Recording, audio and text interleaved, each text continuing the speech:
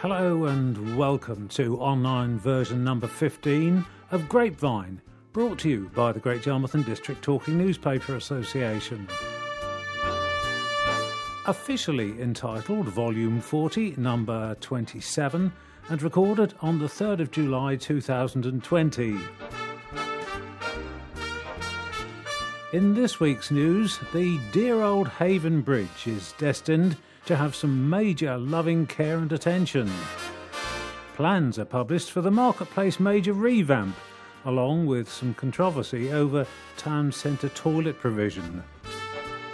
Caister is once again in the news as it gets the bird, or first bird to be precise, and many people will be welcoming the opening of some libraries.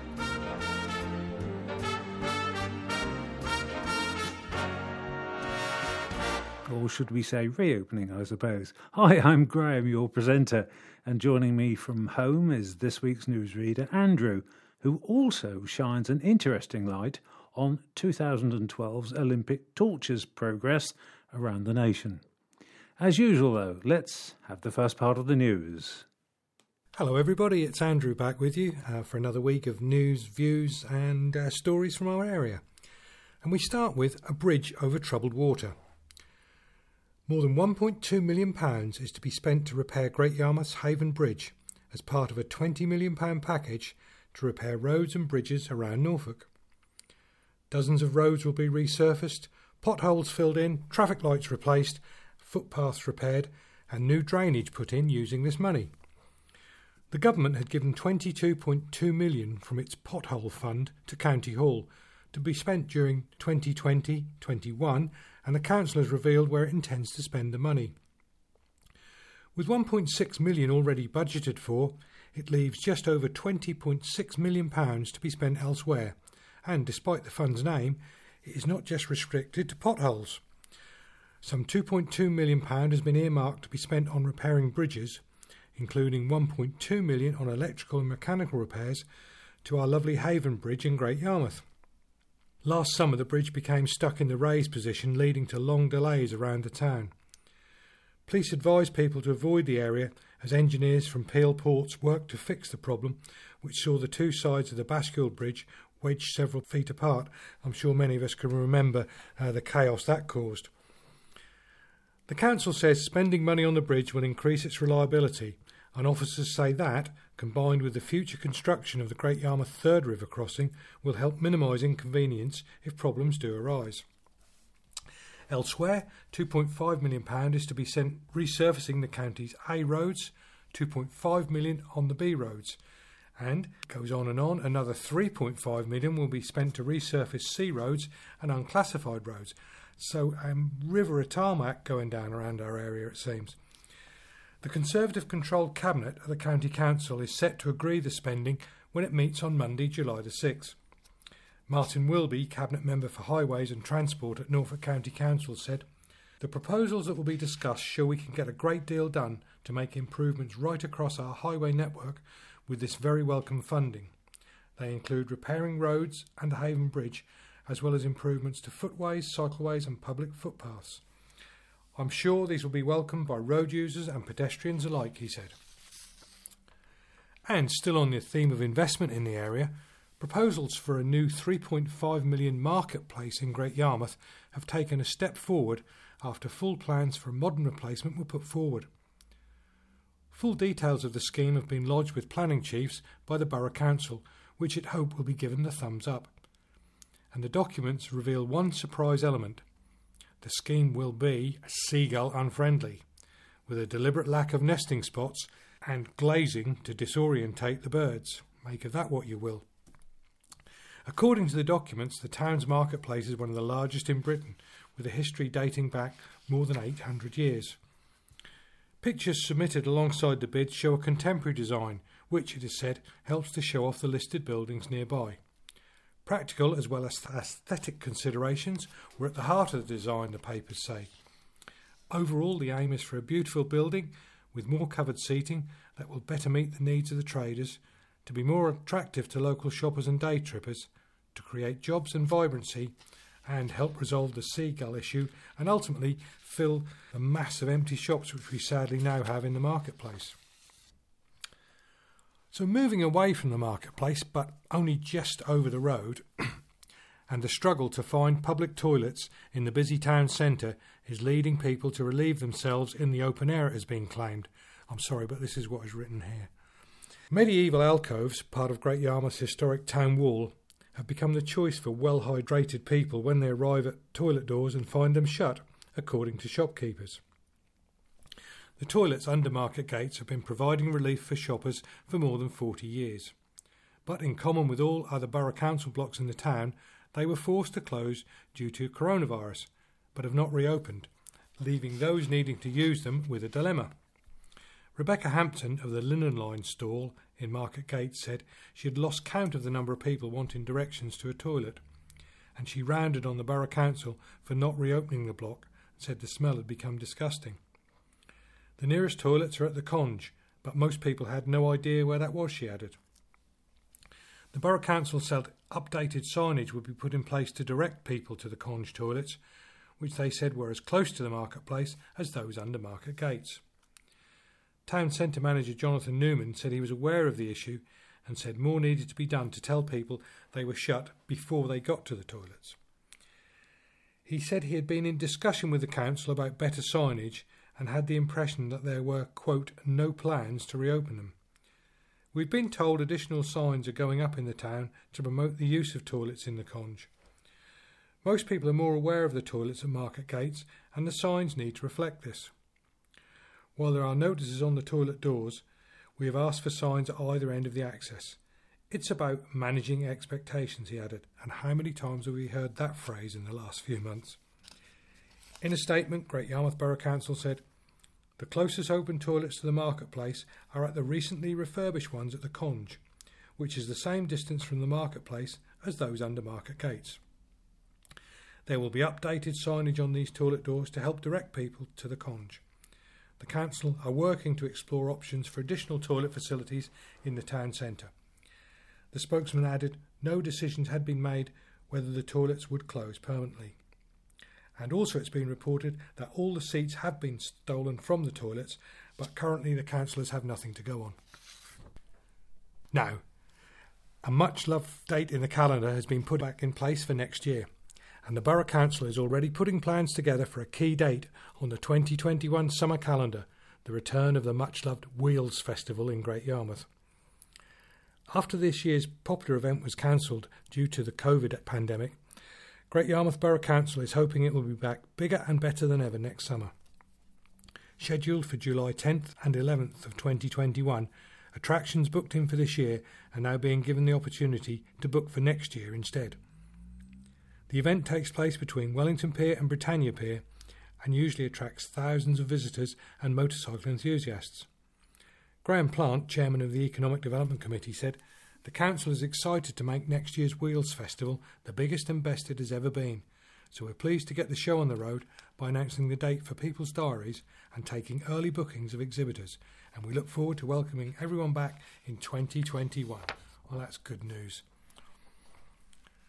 A Norfolk village prepares for the reopening of its cherished community haunts at a meeting in Acle the other night.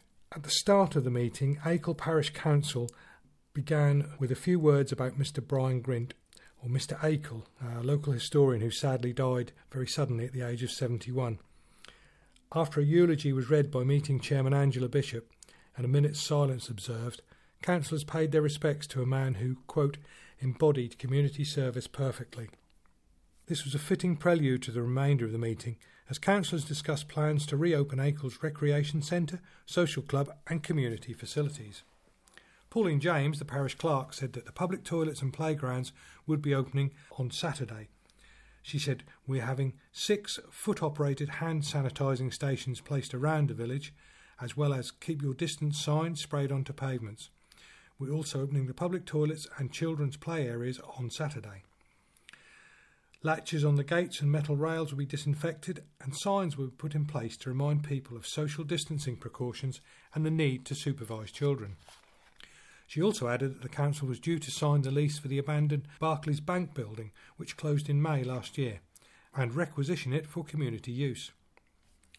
On the topic of Ackles Recreation Centre and the resumption of social club gatherings, councillors approved spending for £5,395 worth of safety measures which would allow reopening to go ahead. These include buying a fogging machine, visors, expensive hand sanitizer and, controversially, single-use cups for social clubs' use.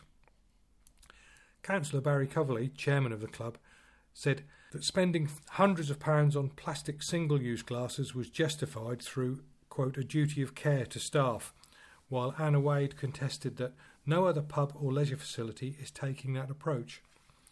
Nevertheless, budgets were approved on the proviso that the £600 fogging machine, I guess this is for disinfecting people, that sounds a bit strong, but I know what they mean, could be rented out to local businesses, while Mr Coverley was told to at least try and seek alternative options to the non-recyclable cups.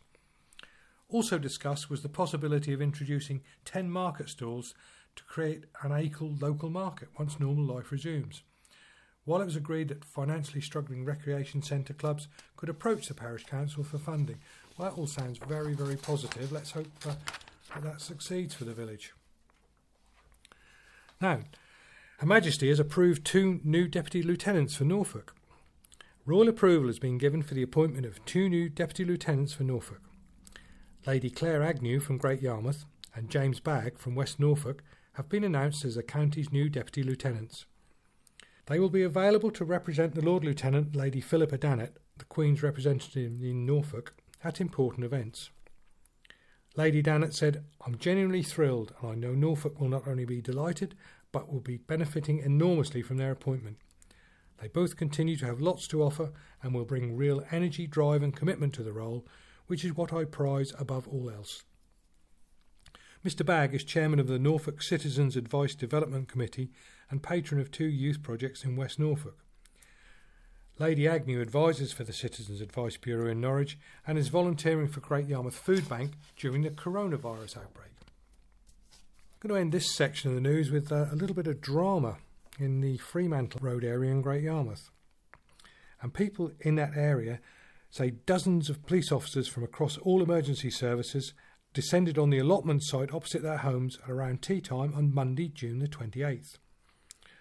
Officers have since confirmed a man was found dead in a van in, quote, unexplained circumstances on the allotment site. The scale of the response, including some 8 police cars and 3 incident support vehicles, sparked fears that people were making bombs on the secluded site, which is a warren of sheds, bushes and leafy pathways. One woman said she watched the drama unfolding for some 5 hours before going to bed while it was still going on. She said there were people running about everywhere. First of all, it seemed like the police were trying to get in because the allotments are locked. I don't know if they broke in or were let in the end, she said. The paramedic went to get something from his car and I saw the ambulance leave. The whole road was blocked. At the height of the incident, there was reckoned to be some 8 police cars, several fire engines, 3 incident support vehicles, an ambulance and a paramedic car. Her husband said it was like a terrorist attack. There were that many police and fire engines and specialist chemical units, we wondered what on earth was going on. On Tuesday, people were pruning and planting in the sunshine, mostly oblivious to the huge operation. Most said they had not spoken to anyone about the incident and were shocked to find out about the grisly discovery. Police tape remains around the incident site and 2 police officers are at the scene. One plot holder said, "It's a very peaceful site. We seldom get any aggro. You could get the odd break-in, but we've not even had that for a while." According to Norfolk Constabulary, the death is being treated as unexplained but not suspicious. They said chemicals were found at the scene, so the area has been cordoned off while it is secured by police. It is not believed these pose a wider risk to the public. The site is run by Great Yarmouth and Galston Allotment Association and is reckoned to have some 200 plots.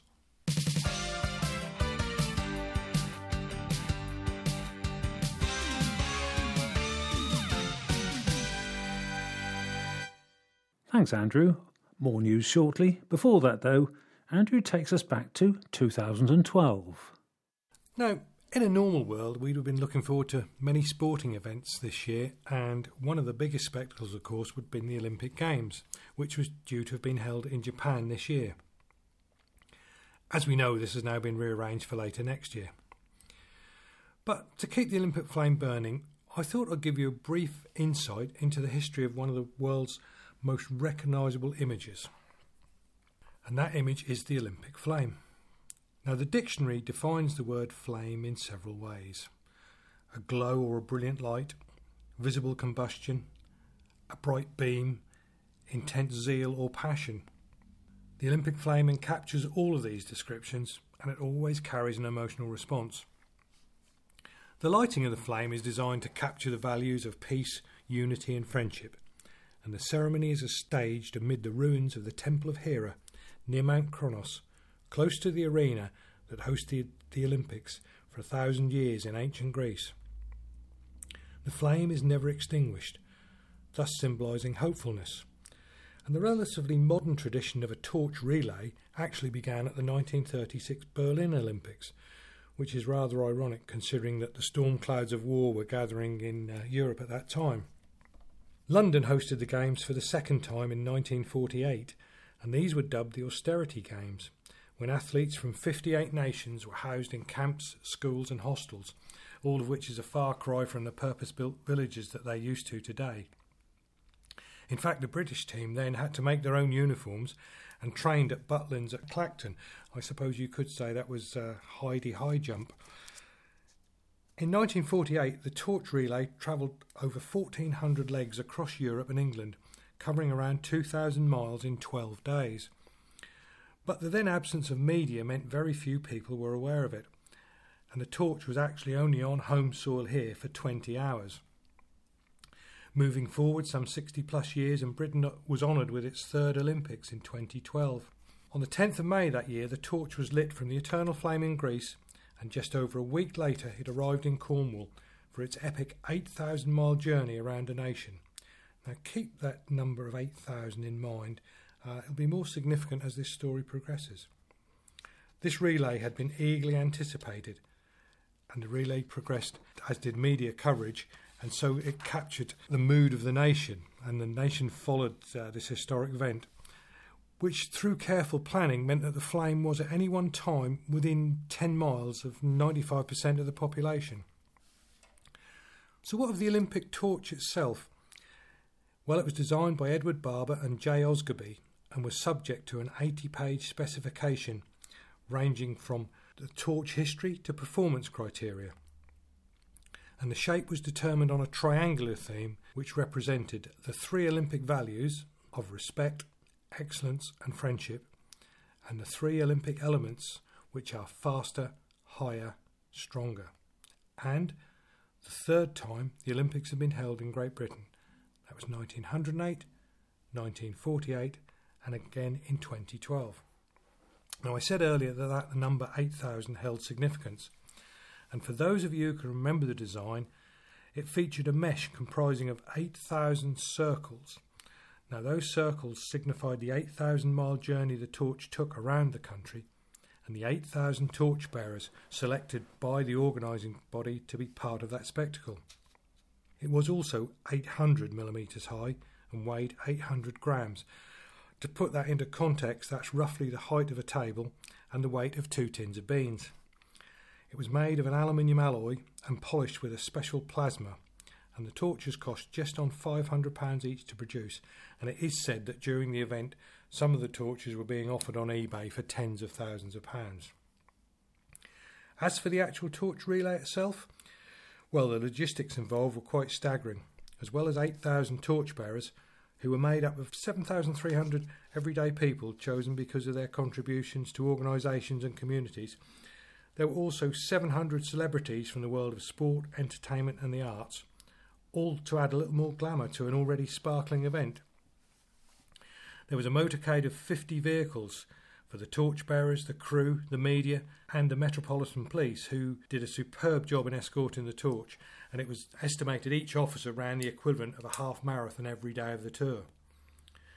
Around 450 people had to be fed and watered every day, with school canteens often being used for catering and hotels being filled every night.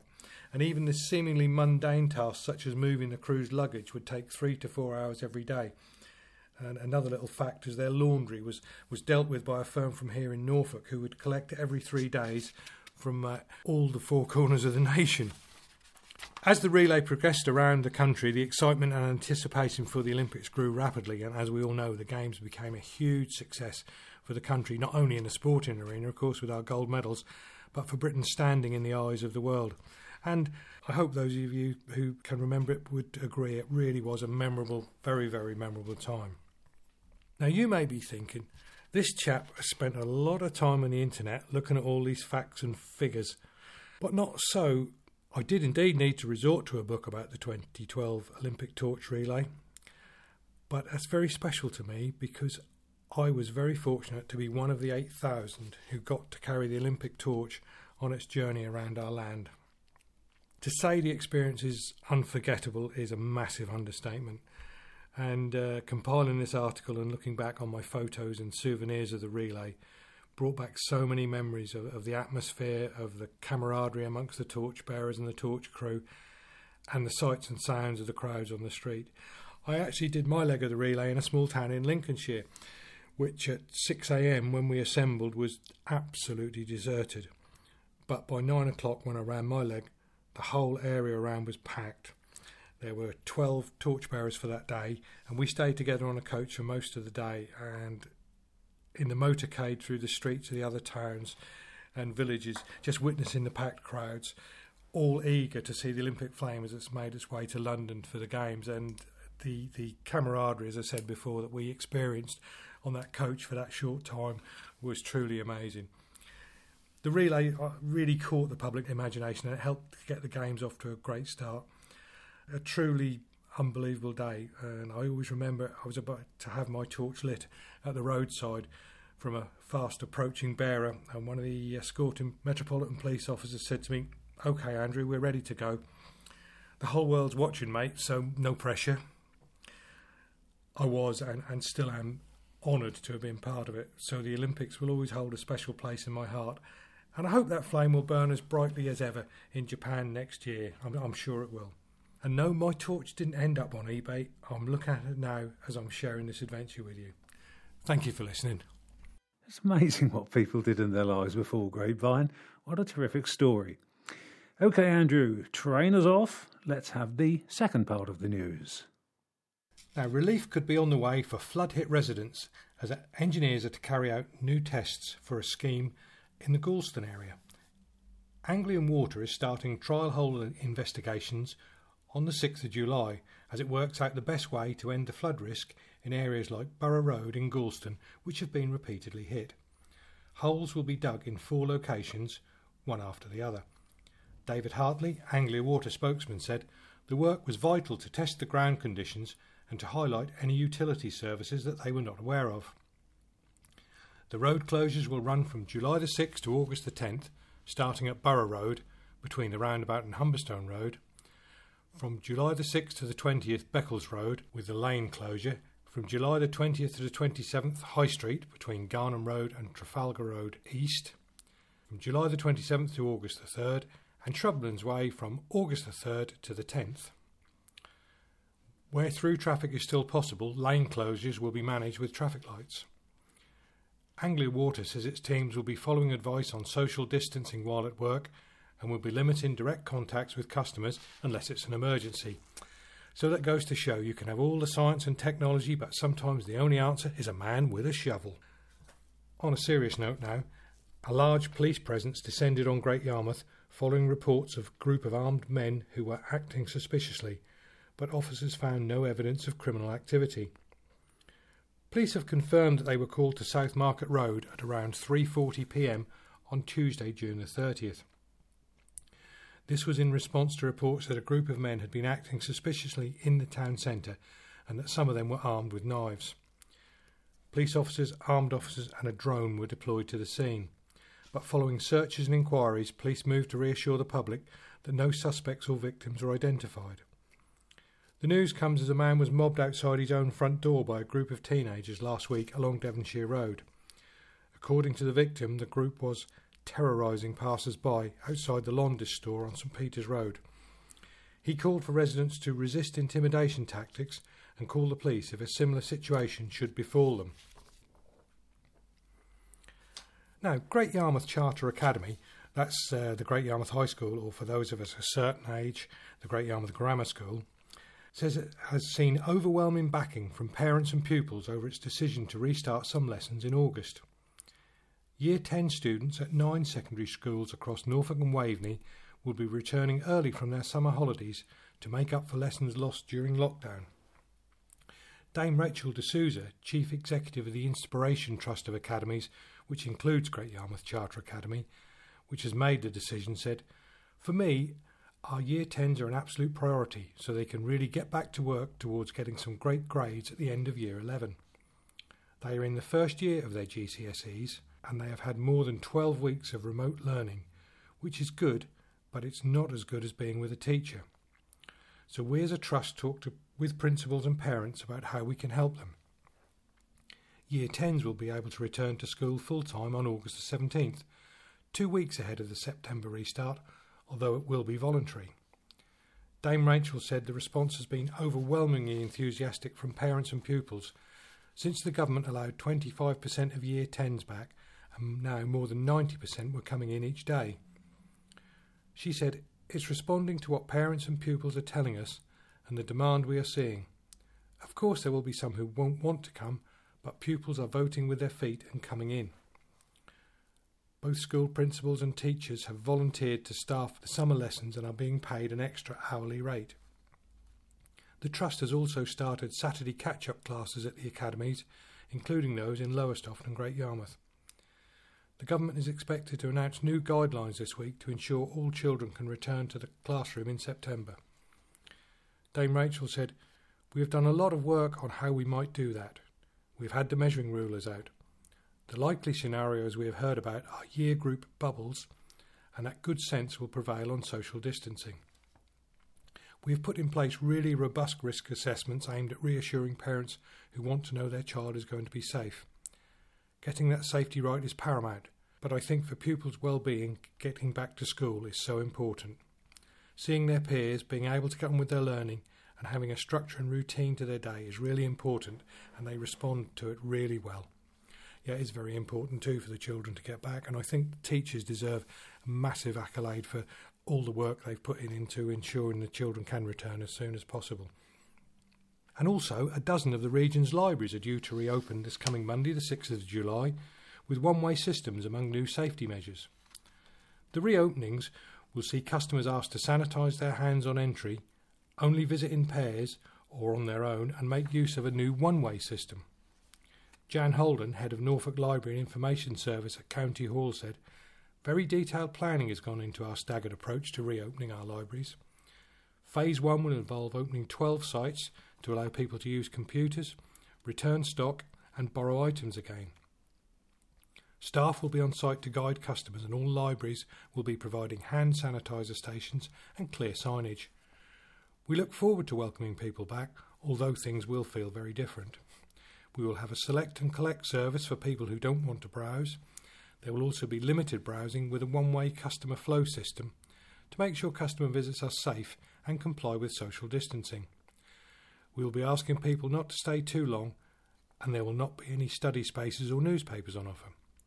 Another new addition is a selection of grab and go bags for children, which will contain pre-selected books that can easily be checked out as a set to limit browsing, while computer stations will be sanitised after every use."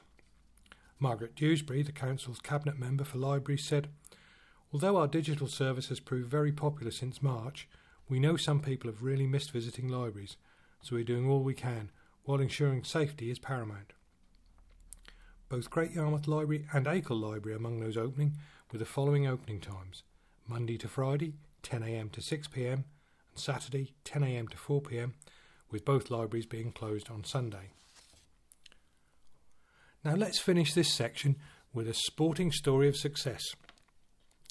A Norfolk pigeon has become the stuff of legend by winning a race thought near impossible for a bird from this county.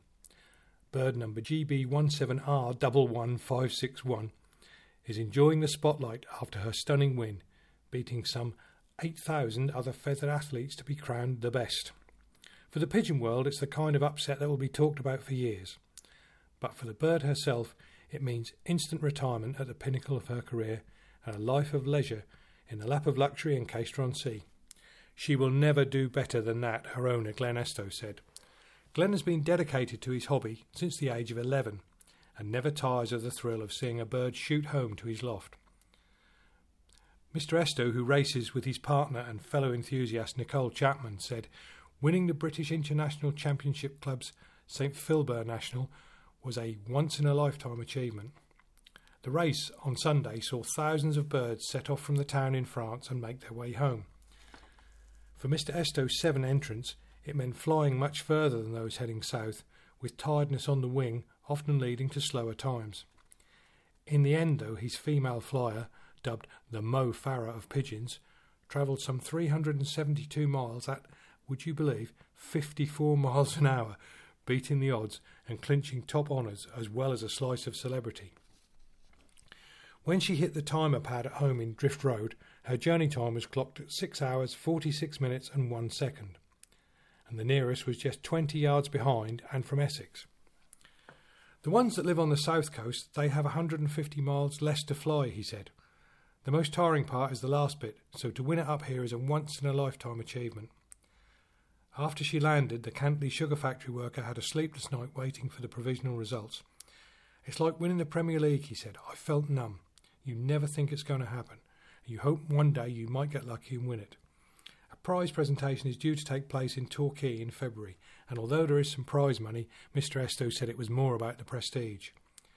The couple have some 70 birds that are cleaned out twice a day, corn-fed and watered, and like all athletes at the top of their game, they follow strict diet and exercise plans and are kept in tip-top condition. Now this has really interested me, and I'd love to know how they determine a winner when one bird has to fly 150 miles more than some others. Is it on an average speed, or are they released at different times? If you can throw any light on this, please drop us a line. I'd love to find out more about it. Thank you.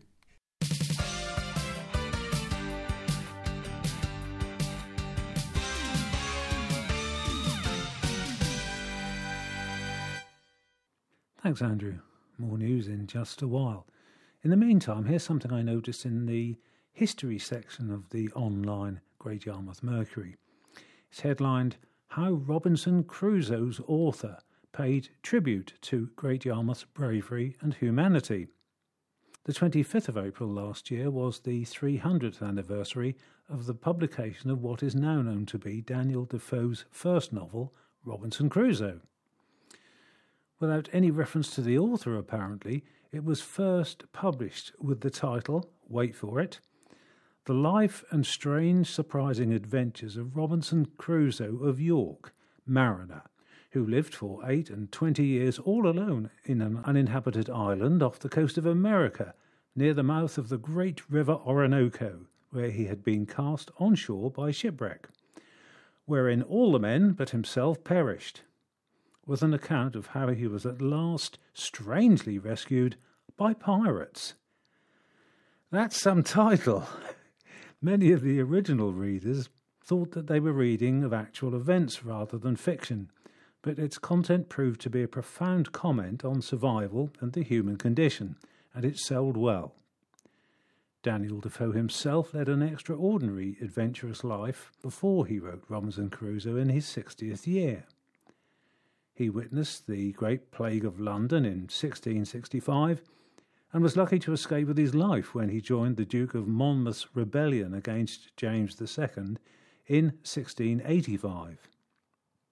He wrote a satirical pamphlet mocking religious intolerance and was sentenced to spend 3 sessions in the pillory, which could have been very dangerous if a victim had enemies in the crowd. He later became an agent, or spy, for the government, writing reports on various regions of the country. English scholars will probably disapprove of Defoe's long sentences in Robinson Crusoe and his reluctance to use full stops, but contemporary readers clearly did not complain. Crusoe's adventures on the island are well known, and how he rescues Man Friday from cannibals. However, the book includes incidents happening before and after this. Crusoe's first voyage on the North Sea are of particular interest to Yarmouth people, which, as it turns out, was spurred by Defoe's knowledge of the area. The book shows the determination of sailors to help fellow seamen in distress and the humanity of the townspeople. The book begins with Crusoe's parents imploring him not to go to sea, but he sails from Hull on a friend's ship and suffers bad sickness in a minor storm, but recovers and enjoys the voyage as far as Yarmouth Roads, where his ship is becalmed for 8 days. He goes on to describe the fate of the vessel he sailed on. The wind increased and the crew were called to strike topmasts in order to ride the storm, but by noon the anchor had not held and the sheet anchor was deployed. A terrible storm blew and the sailors showed fear. The ship's captain was vigilant, but I heard him praying quietly. The mate and the boatswain asked the captain to cut down the foremast, which he eventually agreed to, but the mainmast became unstable and this was also cut down. A sailor then reported that there were 4 feet of water in the hold. Even I helped to man the pump. The ship's master ordered the gun to be fired as a distress signal, at which I fainted. A light ship's crew sent a boat to rescue the ship's crew. This was difficult and dangerous, but eventually the men were taken off and the ship was seen to sink. Landing a small boat on a storm-tossed beach is notoriously difficult, but a crowd of people on shore followed the boat's progress northwards. They were able to land north of Winterton Lighthouse.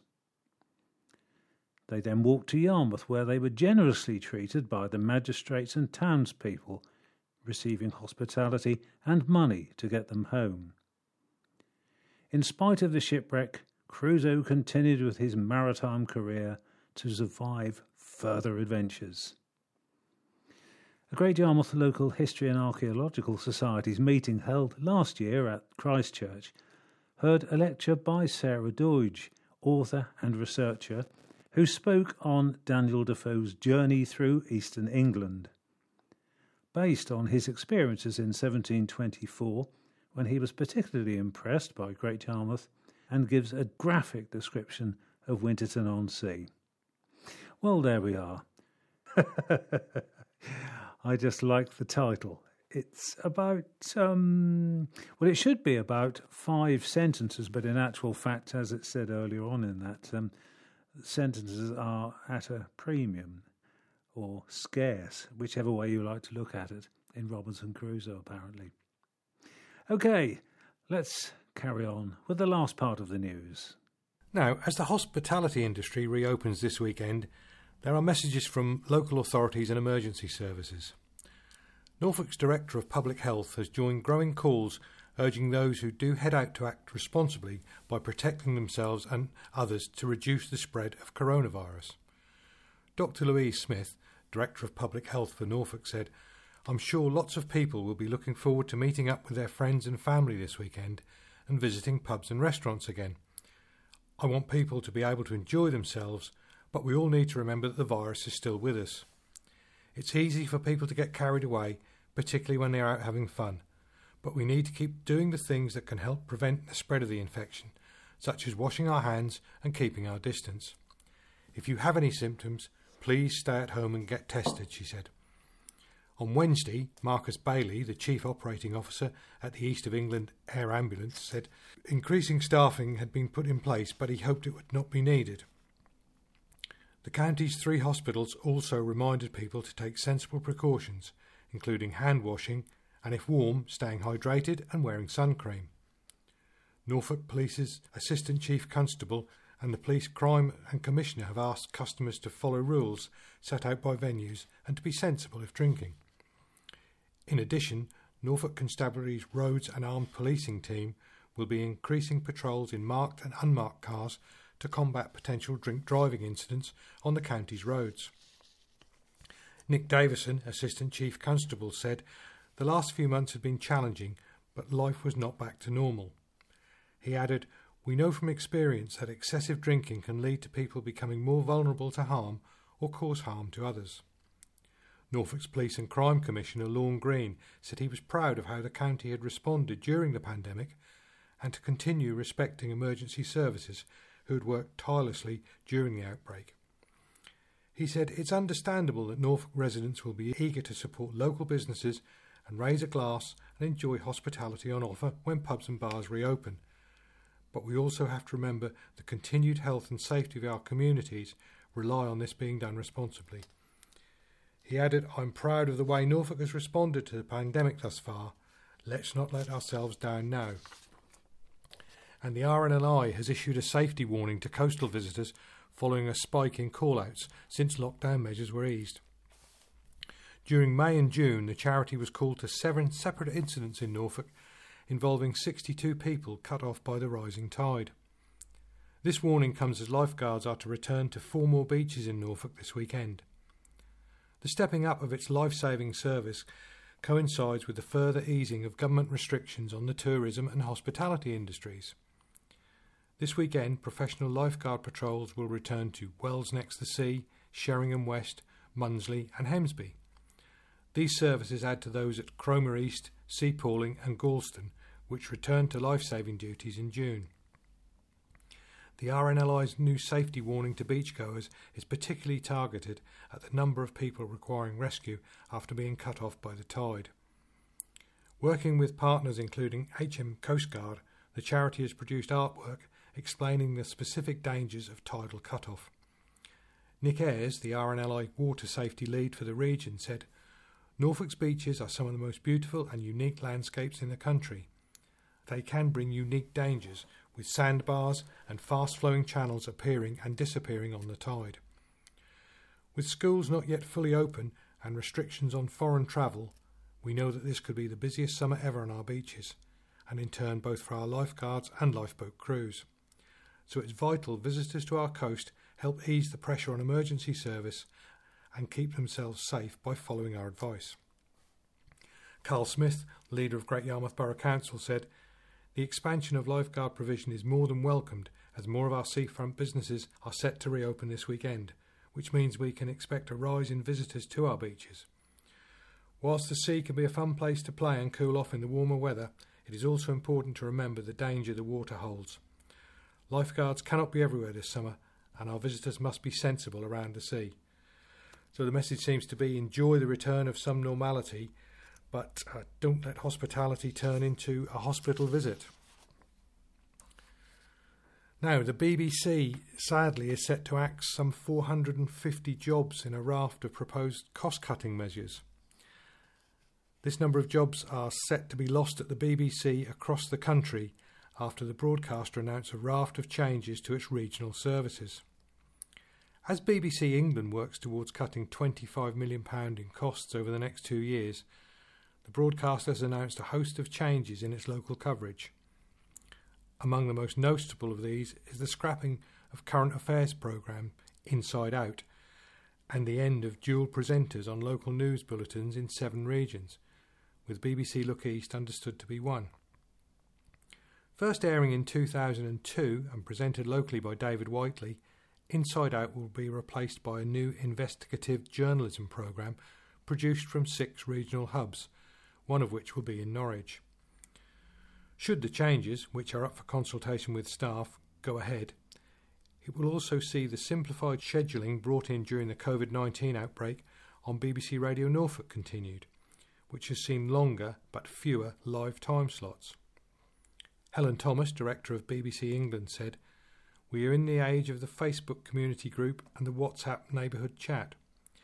We must adapt to better reflect how people live their lives, how they get their news and what content they want.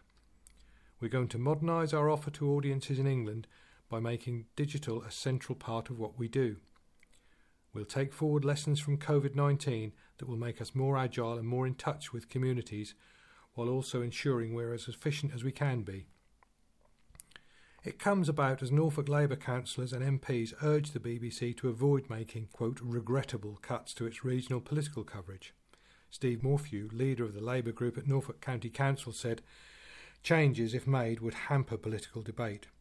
He added, "Just at a time when people are starting to think critically and constructively about the future direction of politics, and asking questions, this is a really retrograde step.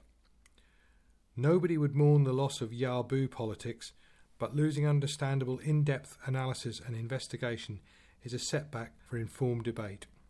And the BBC has not revealed exactly how many jobs stand to be lost locally. Yes, I think it's a sign of the times, and if you remember my guest last time, Andrew Fitchett, editor of the Great Yarmouth Mercury, saying how busy their social media pages are. The way the news is now reported has changed, and I'm afraid even the dear old BBC has to change with that. Here at Grapevine, though, we'll keep bringing you the news and stories from your area every week, as we've done for nearly 40 years. So keep listening, keep well, and I look forward to being back with you again next time. Bye for now.